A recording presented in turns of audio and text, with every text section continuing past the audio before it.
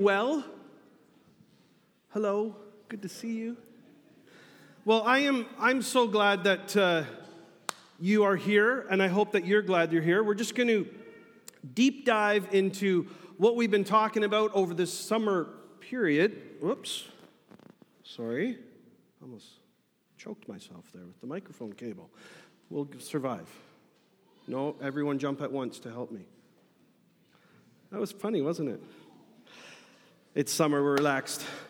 Well, we've been talking about the effect, the eh-ffect that Canadians can have. Now we're going to focus a little bit more today on us.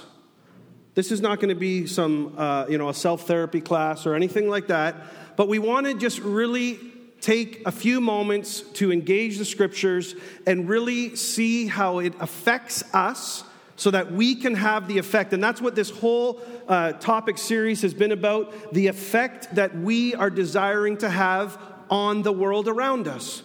Now, when we look at who Jesus was and who Jesus is, when he came into the world, he totally tossed everything upside down, everything that someone thought was the proper way to do things. He said, no, there's actually, you have, for example, 600 and something laws. He goes, I'm going to break it down into 2 laws. That would be crazy for someone to hear that. He said, I just want to break it down to 2 laws. I want you to love God with everything that's within you, all your heart, all your mind, all your soul, all your strength. And then see those people around you, look to your left, look to your right. I want you to love them the same way. And if he had a mirror, he probably would have said, and I want you to love that person too, the same way that God loves you, unconditionally. And that is the revolution that Jesus started. And for those that follow him, for those that say, Jesus, I've not only just received you into my life and now I show up to church once in a while, and that's not anyone here, but for those people that say, Jesus, I want to serve you, that has a profound effect on not just our lives, but on the way that we see the world. And I just want to explore that a little bit about the effect that and I don't want to get into the thing of, this is what we should be having, and it's just kind of a railing session. That's not the point. The point here today is to encourage us in God's Word, from God's Word, so that we can continue to move forward in our relationship with Jesus and the desired effect, not this that we want to have because of a relationship with Jesus, but the desired effect that he desires to have in us and through us. Now, that's a very profound thought, not because I said it, but the consequences of that taking place in our lives. That Jesus wants to work through us. I just want to make sure everyone going, wow. Did you think about that? Jesus wants to work through those that trust him. Jesus wants to love through people who have a relationship with him. Let the profoundness of that sink in for a moment. It's something that we've heard so often, those of us that have been around church, that sometimes it just bypasses us really quickly and we're like, yeah, of course. But we don't take the moment to just stop and think about, in a positive way, the consequences of that. That Jesus wants to work through us. He wants to have an effect through us. Well, if it's through us, then that means that there's got to be some type of agreement. There's got to be some type of submission. There's got to be some type of, connection between Christ and I so that he can work through me. And that is where we're going to go today. Have you ever heard, I don't know if you have, maybe some of you have, but a guy named Sanderson Jones. He's a good old British chap. Well, he's not old. He's just a bit younger than me, which is very young. Sanderson Jones? No? Anyone? Well, this guy has planted congregations. He's been part of a movement that's been planting congregations all over the globe. I think it's on every continent now. They have congregations all over the place. They call themselves the Sunday Assembly. And it sounds awesome. And Sanderson, he is by trade, he's a comedian. But he has seen this innate desire within himself and a few other colleagues and a few other friends, and then also saw a need among people to gather together to celebrate, and they use the term to celebrate life.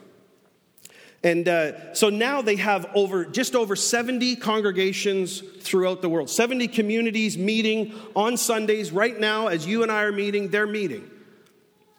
And this guy, he's a funny guy. He is like a cheerleader. He's just awesome. I want to have a coffee with him. I do. Like one day, that's one of my goals, is I want to sit down and just chat with this guy and get to know him more. But he tells jokes like this. This is a funny one. I thought, this is a really funny one. And it's about, we happen to be part of a Pentecostal church.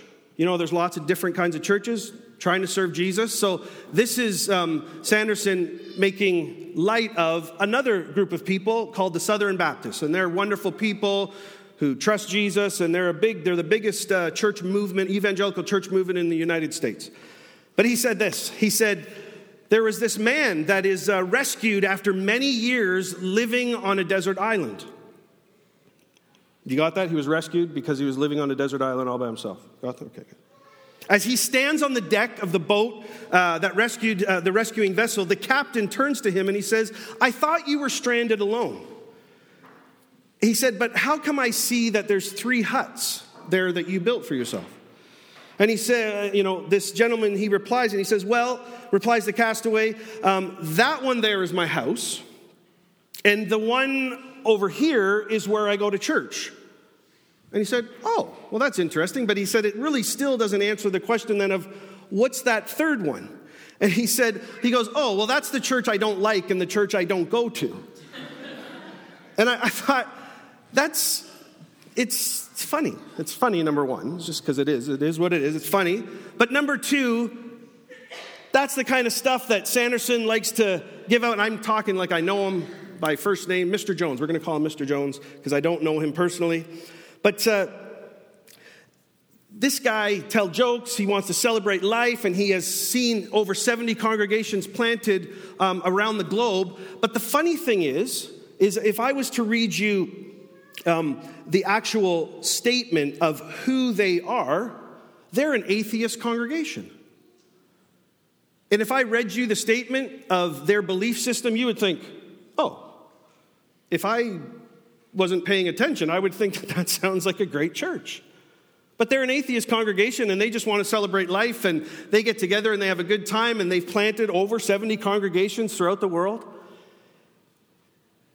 And here's the funny thing, as I watched a couple of documentaries on them and read a few things on them just to understand a little bit more of what they were getting at, I found this funny thing. And the reason that I'm not really picking on them, I'm using them as an example, is to show you that a lot of people are the same. When it comes to people, we have the same issues and we face the same challenges. When it comes to churches, when it comes to communities, congregations, we have the same issues and the same challenges. And so this is an atheist church movement, and and this was the funniest thing that I pulled out of it just as I was looking at it. He started to talk about an atheist congregation that doesn't like the way that they celebrate their atheism. Follow the logic with me. He found there's an atheist congregation that is railing against them, saying, you guys aren't practicing it properly. Your disbelief in a higher power, you don't know what you're doing, you're not radical enough, you're just being too much of this and that, and you need to, tone it down and tone this part up. And so he has people against him, and I thought, isn't that hilarious? Like it caught me so off guard, because I thought that is so funny that even in the church, and that is in a sense at the polar opposite end of this kind of church, they have some of the same problems. They're facing some of the same issues. People disagreeing with one another, people railing against one another, people saying you're not doing it right, you're not doing it good enough, you're not doing it quiet enough or loud enough, bright enough or dark enough. They have all the same issues. And I thought, okay, there's got to be something. So really what their desire is, they want to get together and celebrate community and celebrate life, and it's all good. But it started to make me think about the effect of a congregation or a community of believers that are following Jesus and the impact that they are supposed to have. And that affects you and I right here, right now, because it means something to follow Jesus. As we started off earlier, Jesus wants to work through us. We are not disconnected from our Savior. We don't just meet over a religious barbecue and a religious experience. We are meeting because we want to engage with the one who has saved us and who lives and wants to work through us. And so I constantly think, if they have some of the same problems that we have, yet they are at the polar opposite end of belief system, what's the difference? Now, it's easy to answer some of those things, but I started to think about that, and I thought, I want us to think about that for a bit. Because here it is the pace, and this is a quote that I've used lots of times, but the pace of change in a society or a culture is typically faster than the pace of learning how those changes are affecting the society in which those changes are taking place. Now, that's a lot to think of. Did you get? Do you want me to say that again? The pace of change in the society. Think about technology, for example. The rapidness of technology, how it's grown in my lifetime, has gone leaps and bounds faster than I or the society around me can even grapple with it and try to make the adjustments necessary. That's something that's going on around us all the time.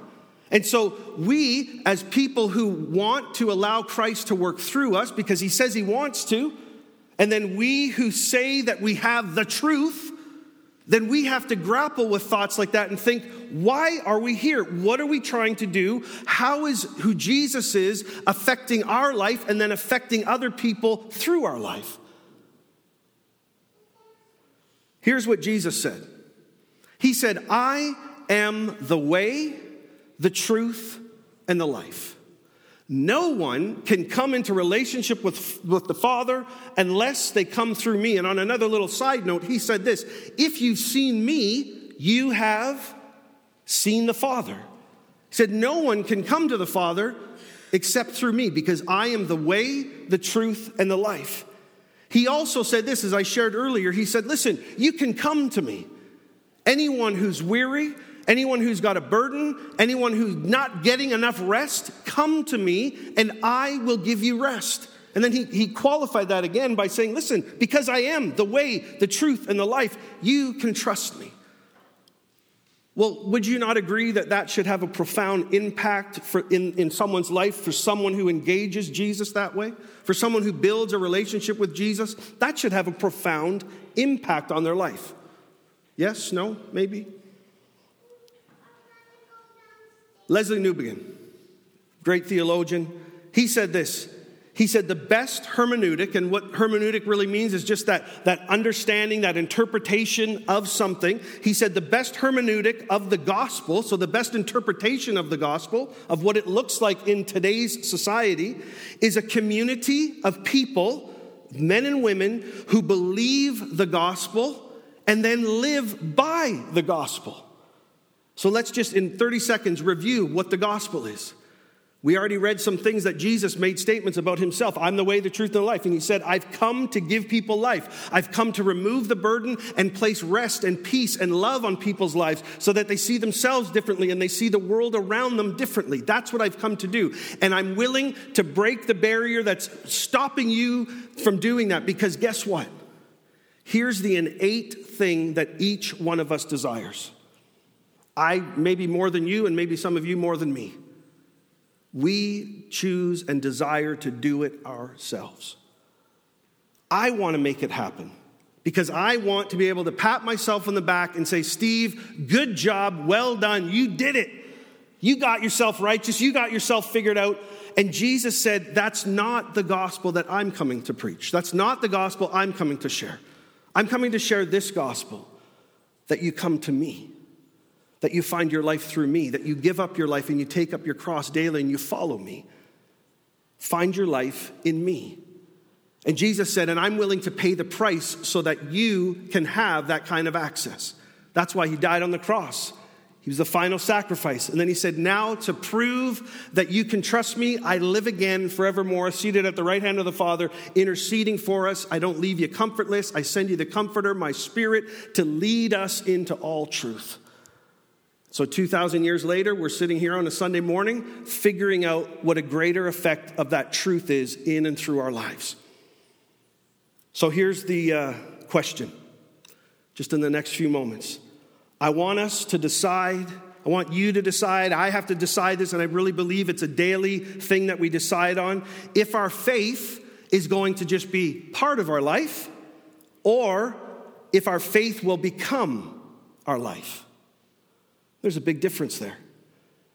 If our faith is just becoming part of our life, or if our faith is becoming our life. So, brings me back to my original thought. What's the difference between an atheist congregation and a Christian congregation? And you would think, well, that's a pretty absurd question. I know the difference. But think about that for a moment. If Jesus wants to work through us, because he said, I'm the way, the truth, and the life, and I want to effect change in your life and through your life, that changes the whole dynamic. So what is the difference between an energetic atheist congregation and this congregation, this community of believers? Is the difference maybe that we have the truth? Maybe some would say that. Well, the difference is we have the truth. And I take that thought and I wrap it in what I just said, that Jesus wants to work in me and through me to see other people experience his love. So if I go around claiming that I have the truth and that's my answer for everyone, then I think, and I have found, and maybe you found this too, is I just wrote it this way, that seems quite an impractical conversation starter to someone that I am trying to love because they feel judged right away. Now that's a conversation that we can have for those that have entered into a relationship with Christ. We can talk about truth. That's why we base ourselves on the scriptures, and that is our truth guide. And then we base ourselves in discipleship with one another, sharpening one another, helping each other spur on one another towards love and good deeds. That's what the scriptures talk about. That's not what I'm talking about. I'm talking about how does Jesus affect us, and then through us affect other people around us. Because that's the difference. So yes, do I believe that I have the truth? Do I believe that we have the truth? Absolutely. Let's not put that up for grabs. Absolutely. Because Jesus said, I am the way, the truth, and the life. But is that what I go forward on? Is that the difference? I'm just going to leave that a blank. I really believe it's this. The difference is the way that we love. This is the profound effect. And maybe you thought that we were going to go somewhere else with this, but I keep bringing it back to this point. Because this is the ultimate way that God has described himself through Jesus. The real difference is the way that we love. Unconditional, non-judgmental, allowing the Holy Spirit to work on someone to bring them to new life, and just like us, and we get to be part of that process. That's the effect that I am longing to have on more and more people's lives, and that's the effect that it has to start with, though, in us. That we recognize that Christ loves us unconditionally, doesn't judge us, doesn't hold anything against us, wants to work in and through our lives. That's why so many things that happen in our lives that create pain and damage and hurt end up affecting our relationship with Christ and end up holding back the real realization of this truth in and through our lives and in and through our congregation, our community, so that we can affect more people around us.